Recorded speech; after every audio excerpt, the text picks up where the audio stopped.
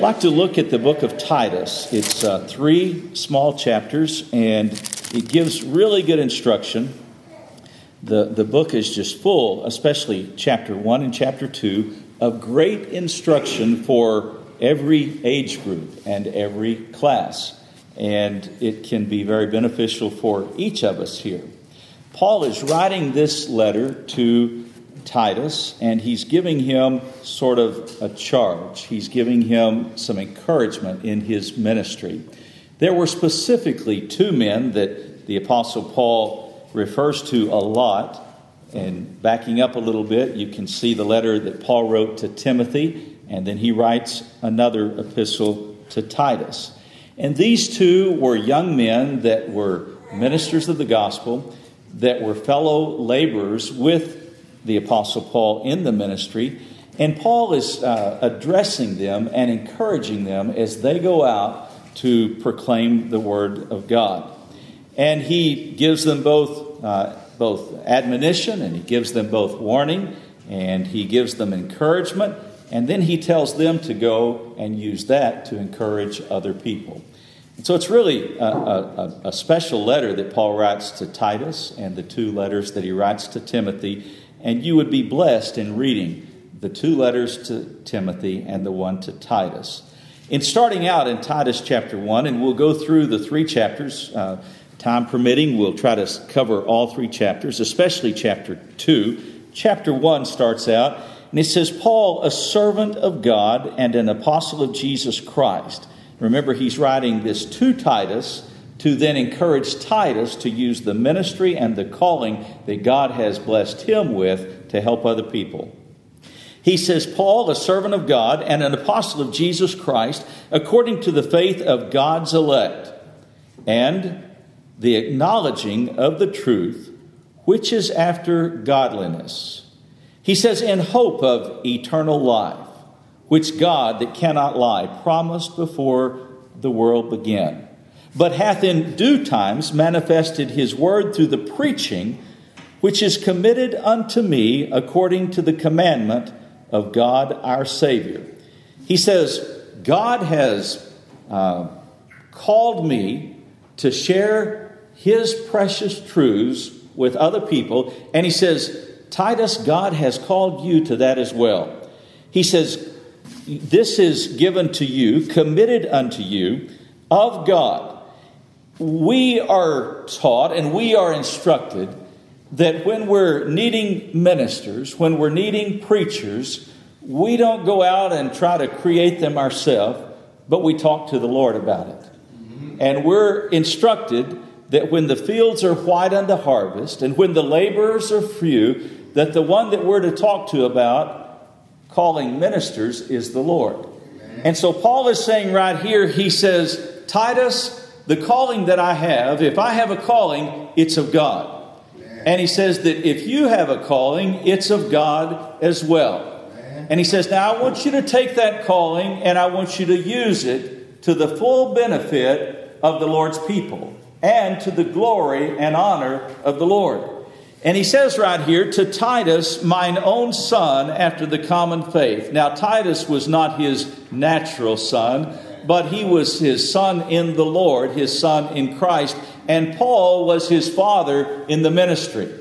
Elder George Johnson was my pastor in Lubbock, Texas. He's now with the Lord, went home to be with the Lord at a young age, 64 years of age.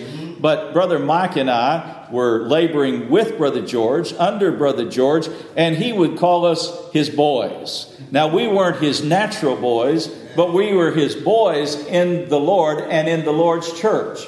And we looked to him as our father in the ministry.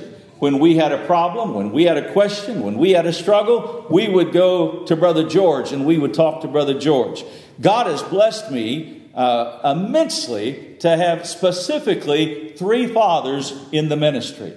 And when I look, they're all with the Lord now. I miss them a whole lot. They were a great blessing to be able to counsel with and consult with. And Paul was saying, I have Timothy and I have Titus. And he says, they're a great blessing to me.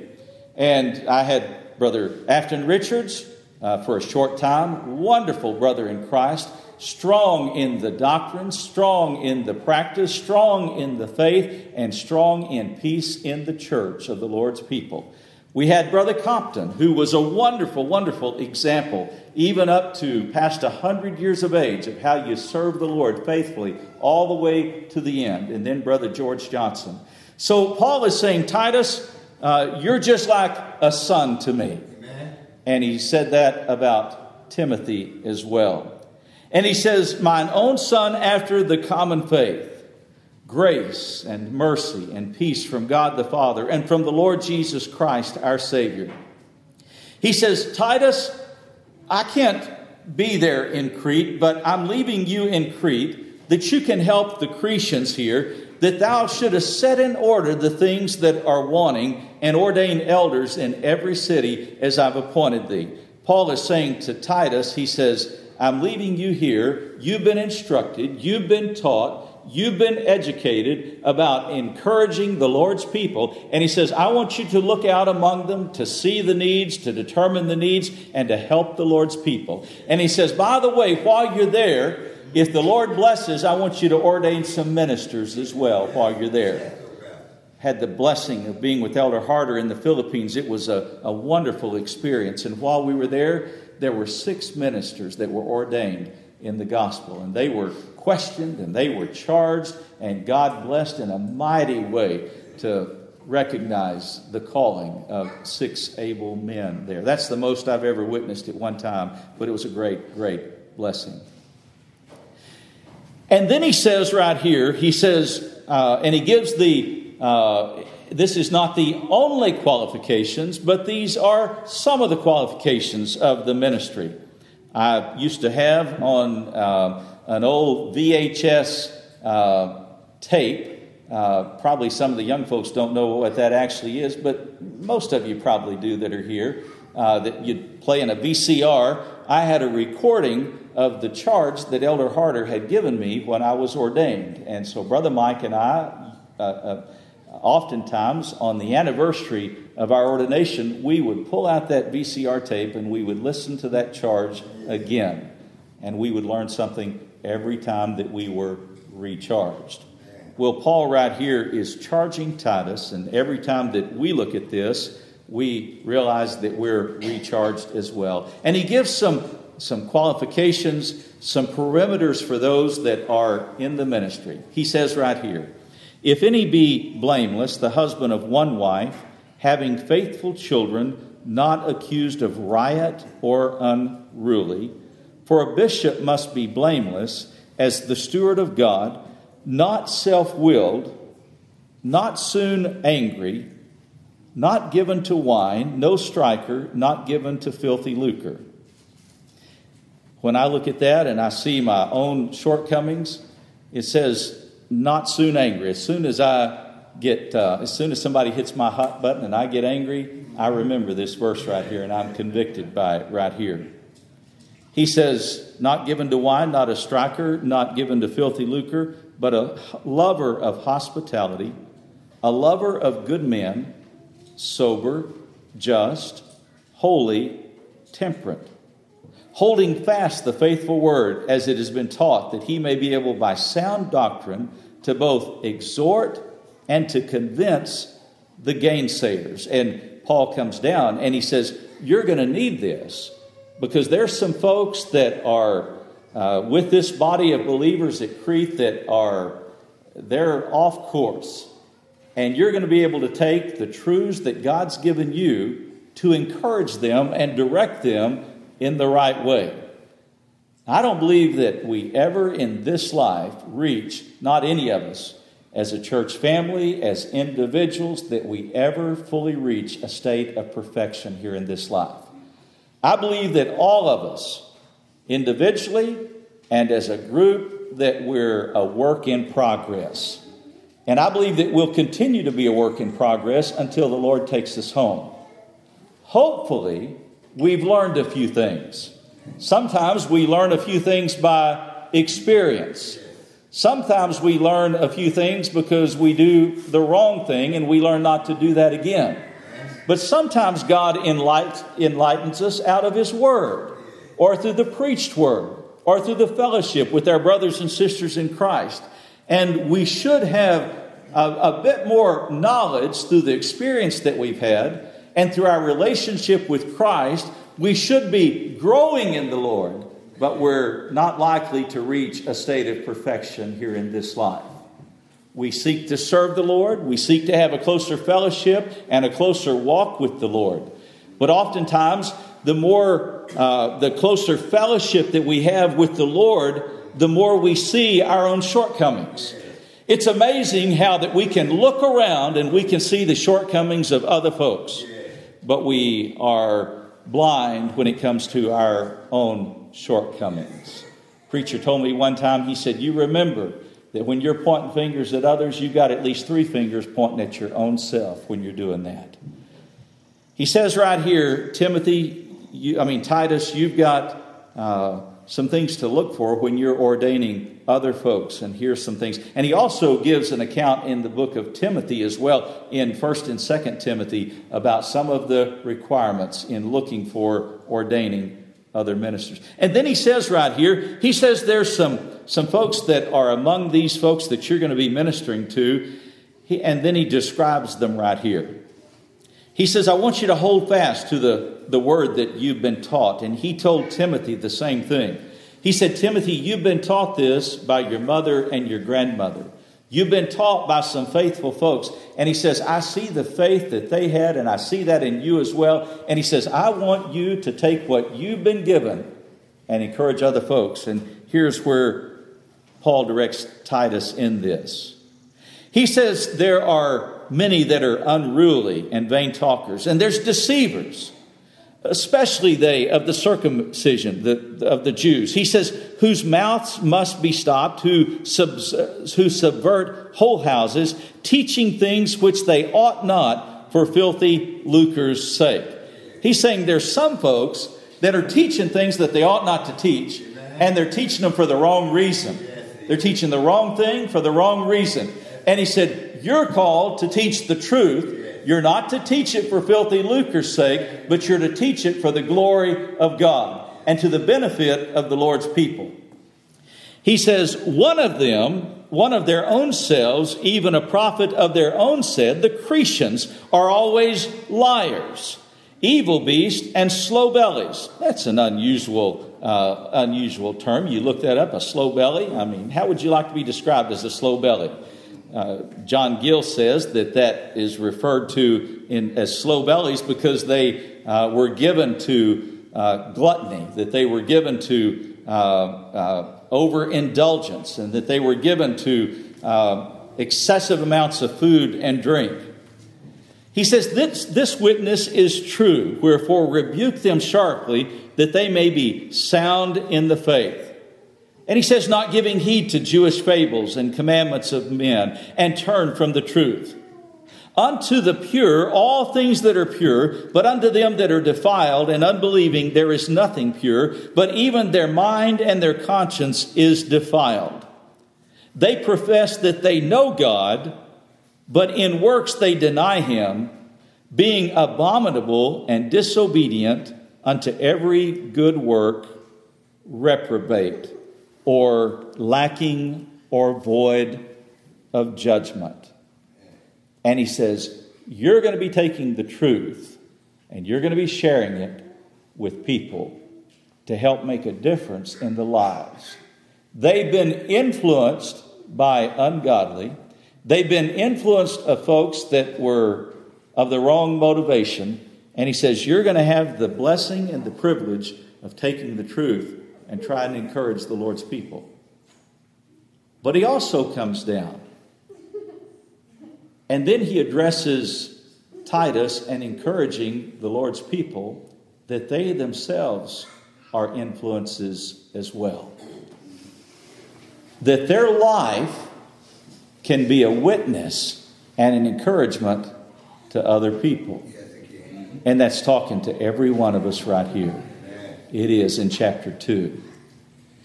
Chapter 1 says, Titus, you're going to an area that there's a whole lot of need.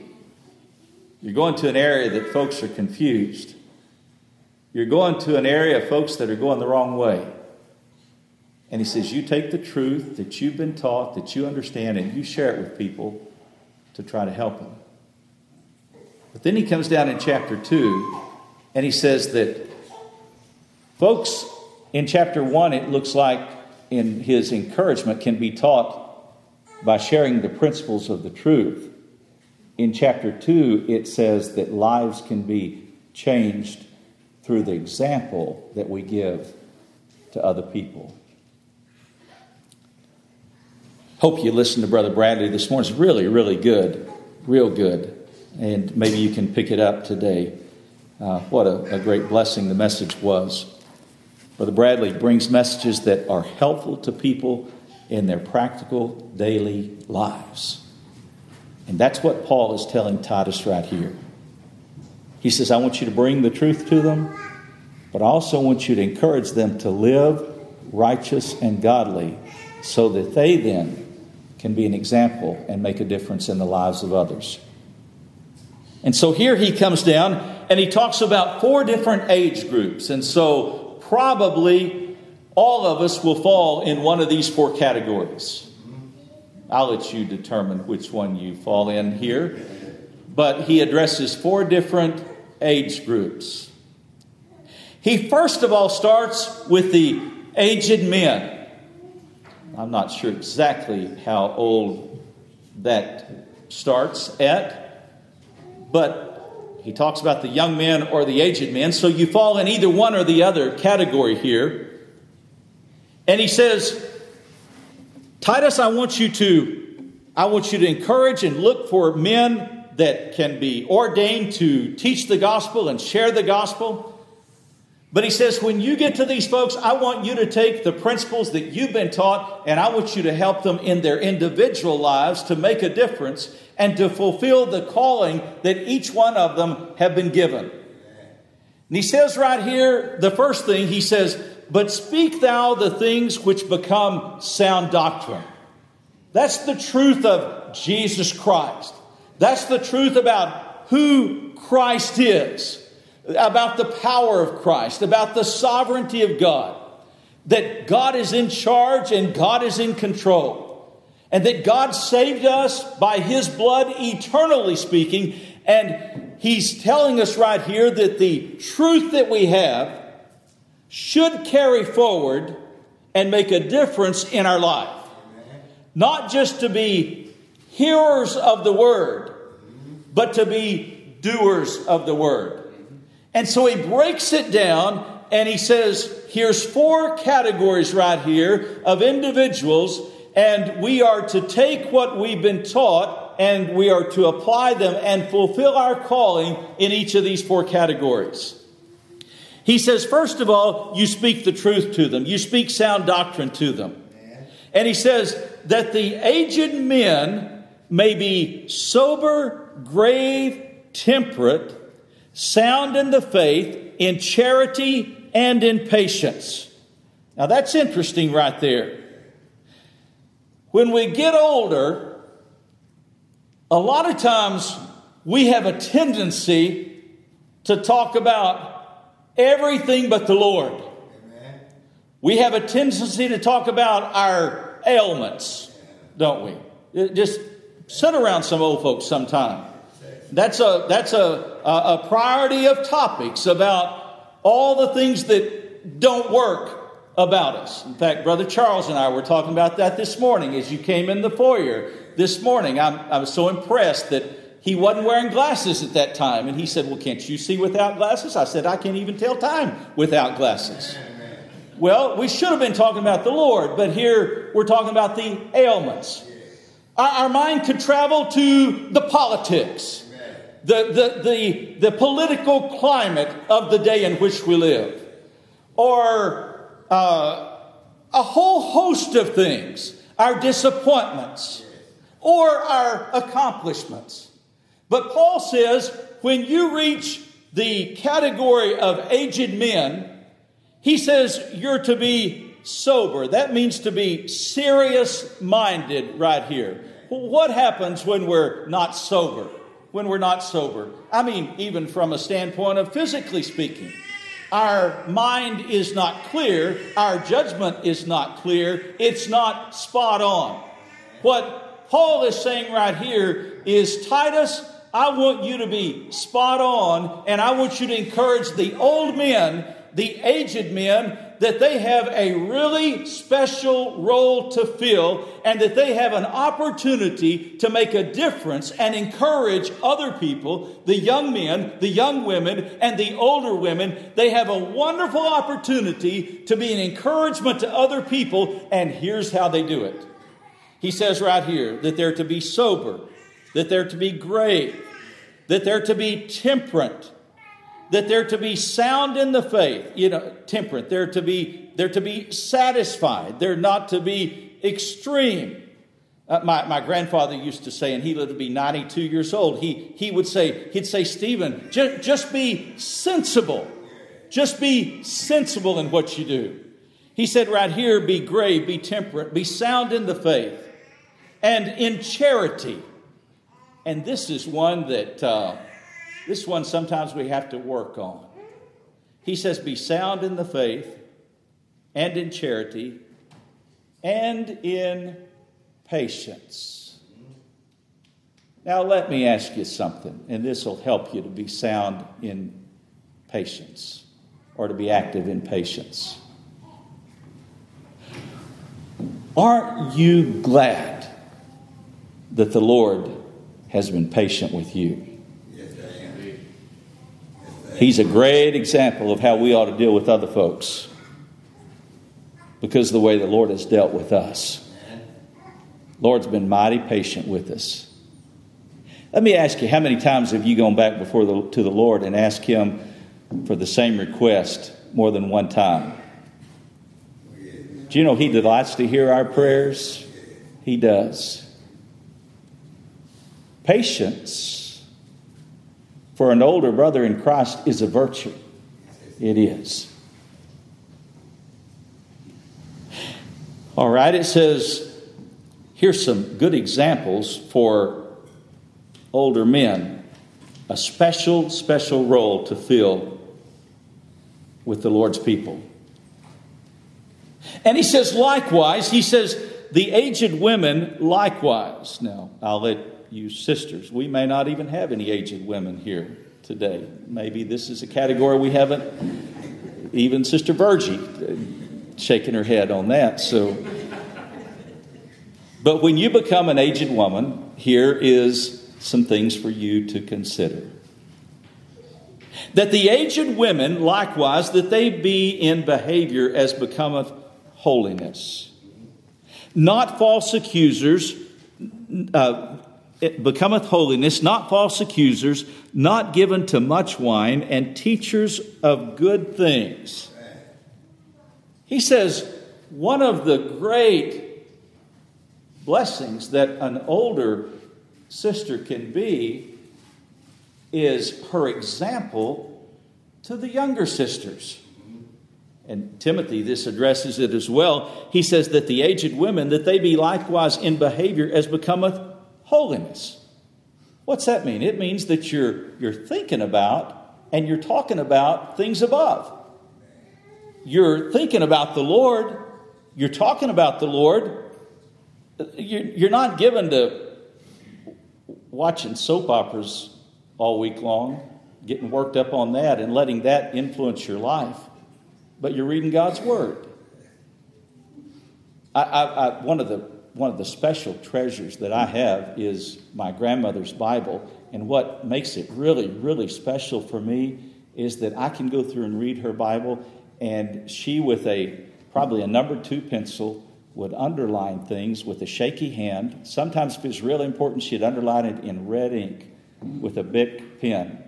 I don't even know if they make Bic pens anymore, but she would highlight and underline. And when I'm reading her Bible, it's almost as if I can understand what she was thinking about as she was reading it, because of those special little notes that are in there. She didn't have it all figured out, but she knew where to look for the answer. Sometimes we would have questions as children, and she was very, very wise. But oftentimes, rather than answer us with an answer that she had, especially if she wasn't sure about it, she'd say, well, let's see what the Bible says about it. Now, I don't know about you all, but I went through a phase back in the 70s, way back in the 70s, that I wanted long hair. Can you imagine me with long hair? I mean, I don't even hardly have enough hair to cover the top of my head, much less long hair. And I remember my grandmother took the Bible and she went to a verse. And I thought, why in the world would the Bible say anything about long hair for men? I mean, but I never forgot that that was my grandmother's approach to me for what I wanted. Point being, it's a great blessing when an older sister can go to the Bible, whatever the question is. It could be about disciplining children. You know, I was surprised when I found out that the Bible gives the format not only for raising children, but for disciplining children. It really does. And I tell you, you can go to Burger King or McDonald's and you can see folks that embrace that and folks that don't. It's a blessing when folks look to the Bible and use it as a guide. And what he's saying right here is that the older women can take the Bible and they can instruct the younger women, the younger men, in the ways of the Lord. When the younger women are wanting to know how to be a godly wife, when they're wanting to know how to be a godly mother, rather than use an opinion or say this is based on an experience of mine, they can go to the Bible and say, this is what the Word of God has to say about it. And I've tried it both ways, and it works far better when I do it God's way, since God is the one that created us, and God knows all about us, and God's way always works. It's the older sisters can say, you know, I've tried it. I've missed the mark. I've messed up. But when I did it God's way, it worked out far better. And that's what he's saying right here, is that the older sisters have a special role of being able to say by their example and by their walk, I encourage you to do it God's way. Amen. And I encourage you to do it, and their example should support that as well. Do you know, anytime we begin to think that we are the exception to God's rule, we're missing the mark. We think, well, I know that's what the Bible says, but I'm the exception to that. God's rule covers it all. It does. And it covers it through all ages. It does. God's rule that was just as applicable back in our grandfather's time and our great-grandfather's time it's not out of date in the day in which we live. In fact, if there was ever a time that we needed to lean on the Word of God, it's right now. Amen. Did you know that it sort of stands out right now? When the times get dark, when the seasons become dark, the light of God's Word and the light of Jesus Christ will shine forth. And it shines forth through you. It does. Through your life, through your example. Well, he comes on down and he says, aged women, you have a wonderful, wonderful role to fill right here. I think of Sister Helen Beecham. What a wonderful example. Brother Mark, Sister Chrissy knew her. She was a great example. She said, I want to finish my course. Of course, God gave her about 95, 97 years. She said, I want to finish my course honoring the Lord. Amen. She not only lived a life of honoring the Lord, but she finished her course in that way as well. He says the older women have a special role to teach the young women. And here's what they teach them. That the older women would teach the young women to be sober, to be diligent, to be vigilant, to be serious-minded. And he says, and here's something you teach the young women. That the older women teach the young women. Now, if they're going to figure this out, if they're going to learn it, here's a really good example of where they're going to learn it. He says that the older women would teach the young women to be sober, and he says, and to love their husbands and to love their children. But you know, in order to do that, you need to be setting that example. You need to love your children. I've heard it said, be careful about how you take care of your parents because your children are watching. You know? Brother Mark, Brother Charles, y'all did a wonderful job caring for Sister Laura. And all that time, and Sister Chrissy, your children are watching. They're going to know exactly how to do it when the time comes. So what he's saying right here, you're teaching by example. He says right here, you teach them. This is one of the primary roles of older women, by their example, to teach their children, their daughters, their sons. The daughters how to love their husbands and how to love their children. And they do that by the example. He says, you teach the younger women to be discreet. You teach them to be chaste, holy. You teach them to be keepers at home. You teach them to be good and obedient to their husbands, that the word of God be not blasphemed. So he says, the place for the younger women to learn how to treat their husbands and their children is from the older women. Now, I believe that this is a great lesson in the Church of Jesus Christ. You might look at your life and you might say, I didn't have that role model in my mother, or I didn't have that role model in my father. But I tell you, one of the great blessings in the Church of Jesus Christ is that the Lord gives us a whole bunch of fathers and mothers in His church. You can look out among you, and you can see those that were, I'll tell you, Brother and Sister Farrington, you want to know how to have 60 plus years of good marriage? That's a great example right there for you. You can look out among you. You may say, I didn't have the blessing. Maybe you did. Maybe you had a godly father and a godly mother. Remember when Sister Lowry passed away and was in the casket up here in the front? She had 3 sons, Gerald Lowry, Elvie Lowry, Elder Lowry, and Freddie. And all 3 boys were standing there in front of her casket. And they said, you know, one of the greatest blessings that we have is that God blessed us in our life with a godly mother. At the end of the journey, when it's said and done, when it's all over with, if you've been blessed with a godly mother, a godly father, you've been mighty blessed. You may say, I didn't have that. For whatever reason, there's not any perfect parents. But you can sure look out among you and find folks that will encourage you and be an example for you. You may not have children,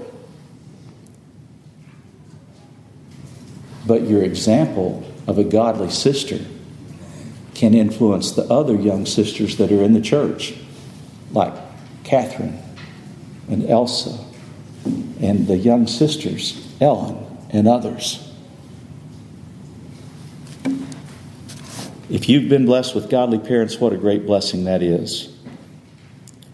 He says the older women, they've got this is a full-time 24/7 job to teach the younger women how to love their husbands and how to love their children.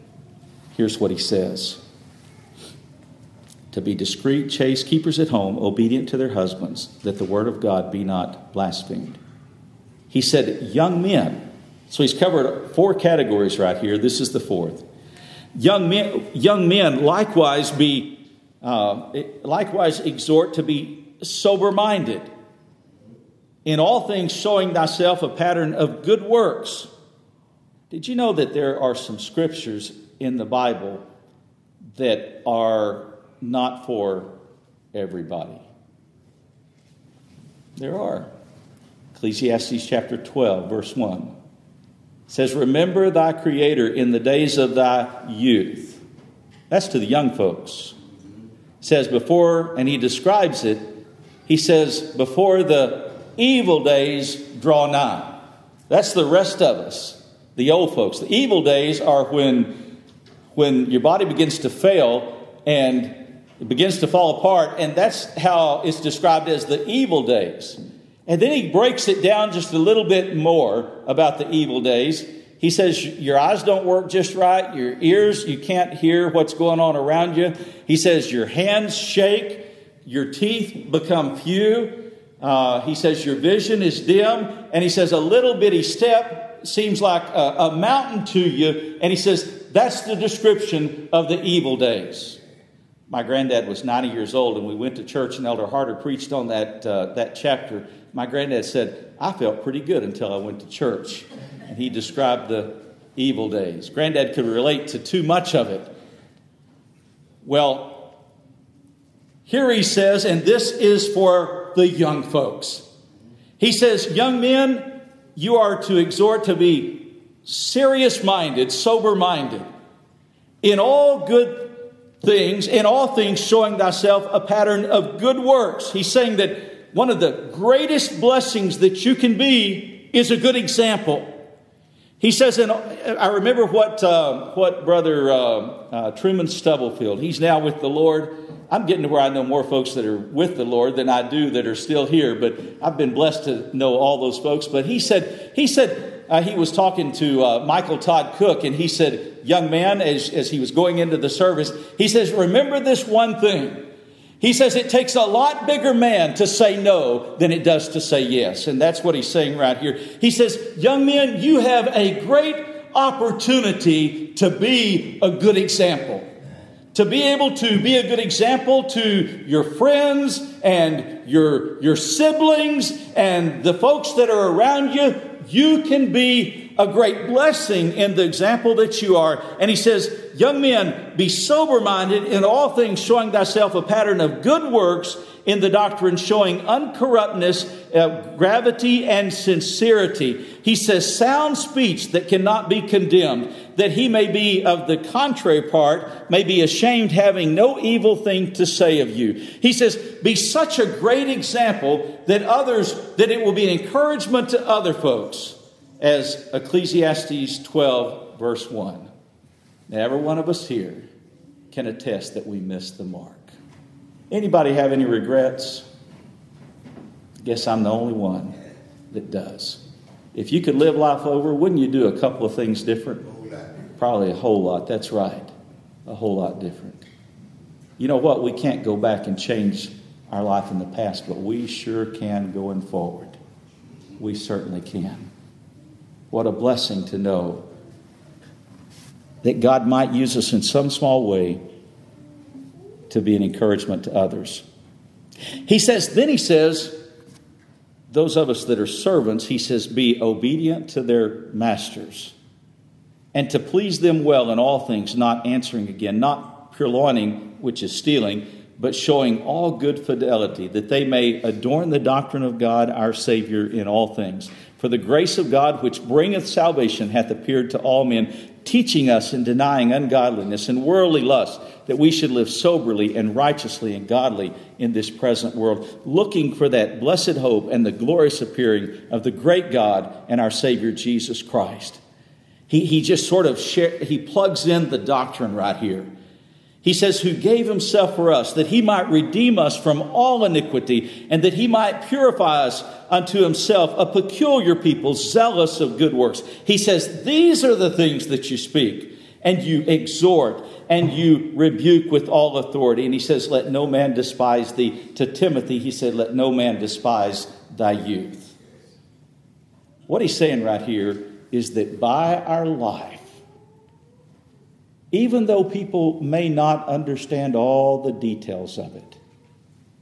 They may not understand all about the doctrine. They may not understand all there is about Christ. But by our life, they can at least recognize that there is a difference. Now look at the difference that Christ makes in our life. Let's look at chapter 3. I want to go down to verse 3 and we'll sum it up.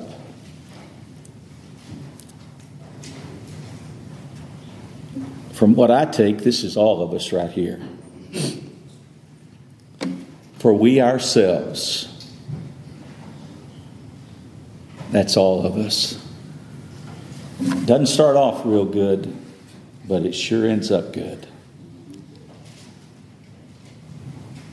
It's amazing. Brother Harder said the other day, he said, I like the old minor songs. He said, I'm facing heart surgery and probably a minor's not what I need to hear right now. I need something a little more upbeat.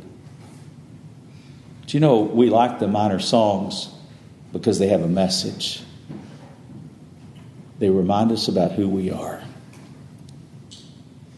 And whether we outwardly acknowledge it or not, we oftentimes know that it's talking about us.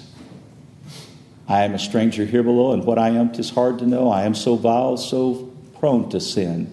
I fear that I'm not born again. I can relate to that songwriter because he's talking about his experience. And oftentimes our experience mirrors theirs.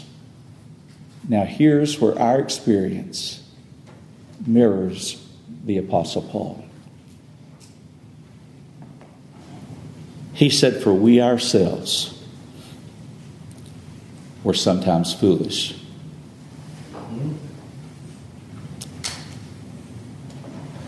Some of us maybe not only in the past were foolish, but sometimes we still are. He says we ourselves were also, sometimes we were foolish, we were disobedient, we were deceived. We were serving divers lusts and pleasures. We were living in malice and envy. We were hateful and hating one another. When I first began to understand the doctrines of grace, Elder Jack Johnson said, you need to memorize this right here because it states your case. He says, for we ourselves were sometimes foolish, we were disobedient, we were deceived, we were serving divers lusts and pleasures, we were living in malice and envy, we were hateful and hating one another. He describes our condition in the flesh in depravity.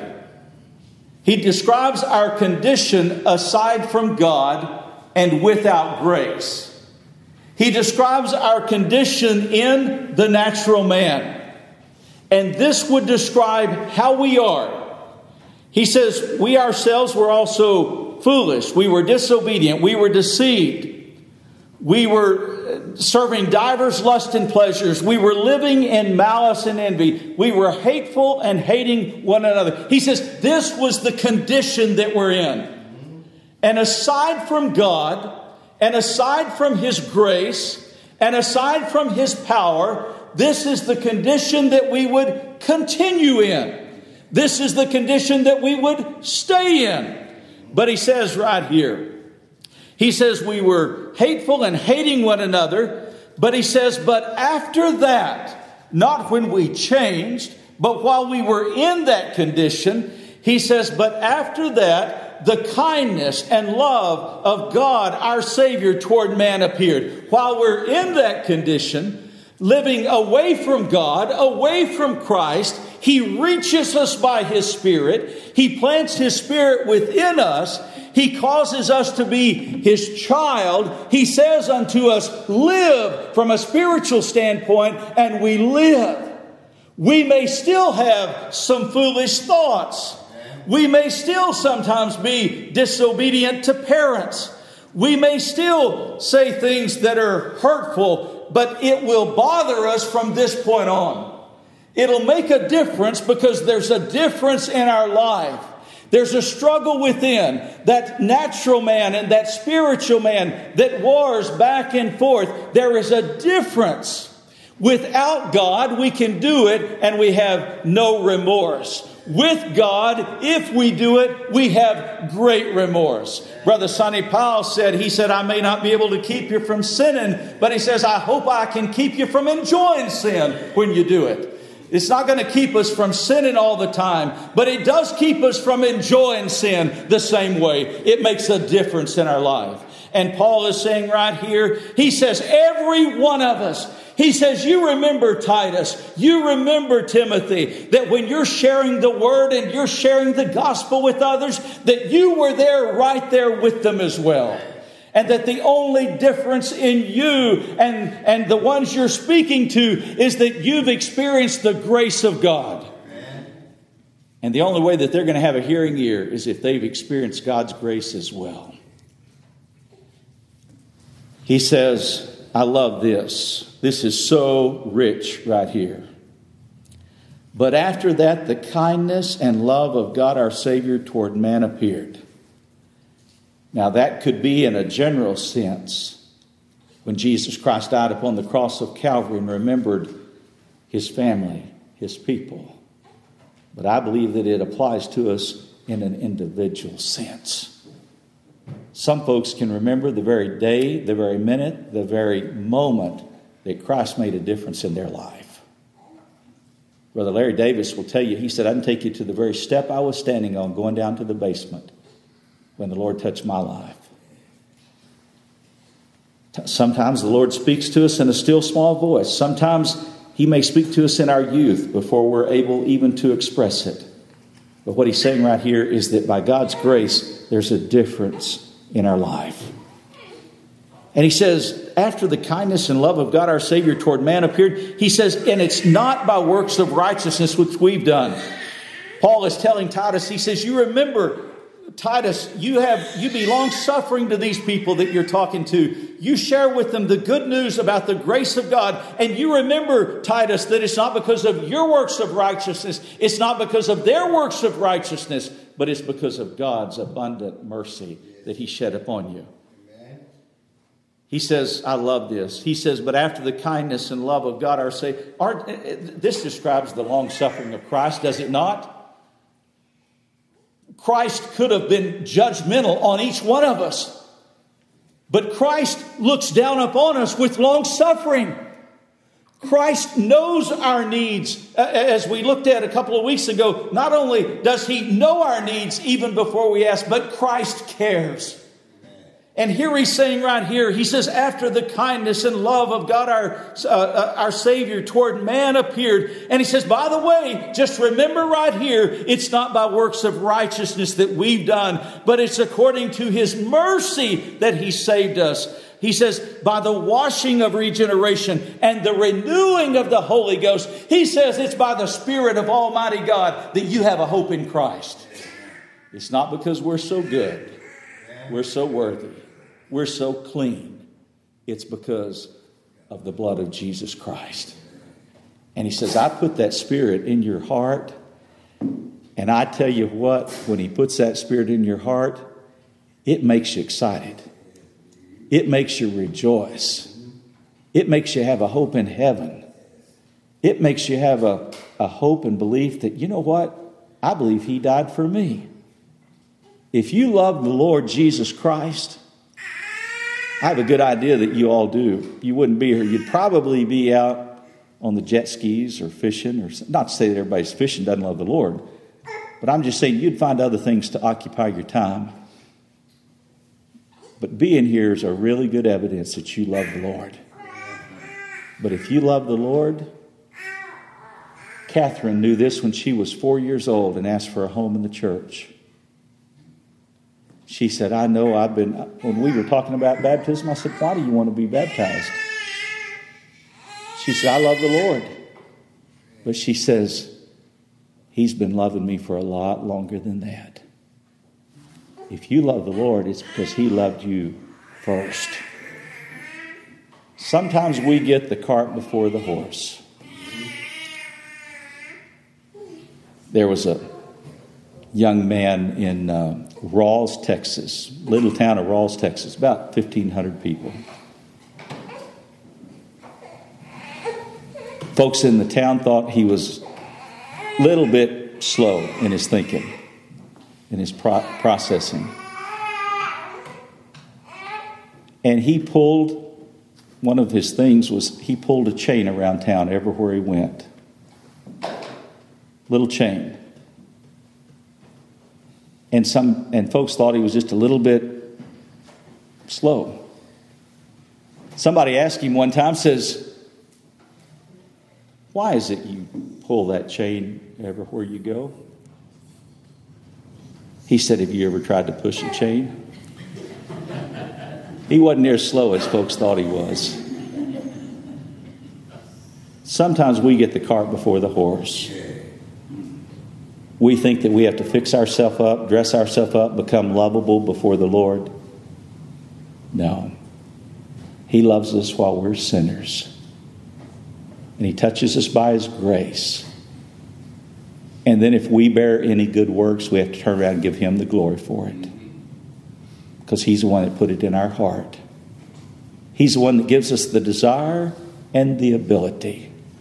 If you love God, it's because He loved you first. And that's what Paul is saying right here. He says He saved us by the washing of regeneration, the renewing of the Holy Ghost, and He said He shed it on us abundantly through Christ Jesus our Savior, that being justified by His grace, we should be made heirs according to the hope of eternal life. You are an heir of Christ. We're taught in Isaiah, I love this. Isaiah chapter 40, he says, comfort ye my people. He says, share this wonderful message of comfort. Comfort ye my people, saith your God. Speak ye comfortably to Jerusalem. And he says, you've got a wonderful message to tell. You cry unto Jerusalem that her warfare, the battle, the struggle in their life is accomplished. The battle with sin, the battle with Satan, the battle with despair, the battle with thinking that we're going to lose out in heaven. He says, and I love this right here. He says, and you cry unto her that her warfare is accomplished. It's accomplished through Christ. And that her iniquity is pardoned. That's good news for all of us right here. If there's anybody here that feels like you're burdened with iniquity, with your own iniquity, not with the iniquity of others, but with your own iniquity. If you feel burdened down with your iniquity, he's basically saying, if your iniquity bothers you, if your iniquity discourages you here in this life, he says, here's some good news. That your iniquity is pardoned. And he says, and I love this right here, and that she, that's you and I, hath received of the Lord's hand double for all her sins. Now that's good news. Doesn't just say that He paid the price, and He paid it in full, but He doubly paid it. Now I don't know how you'd describe that as a percentage, but I'd say at least it's 200% or 1,000%. Whatever it is, your sins have been doubly paid by Christ. Now, it's not the Lord, if you are burdened with your sins, that keeps burdening you with that. Satan is the great accuser. He's our great adversary. And he likes to remind us of our sins. But your sins have been paid for by the blood of Jesus Christ. Doubly. May God bless you.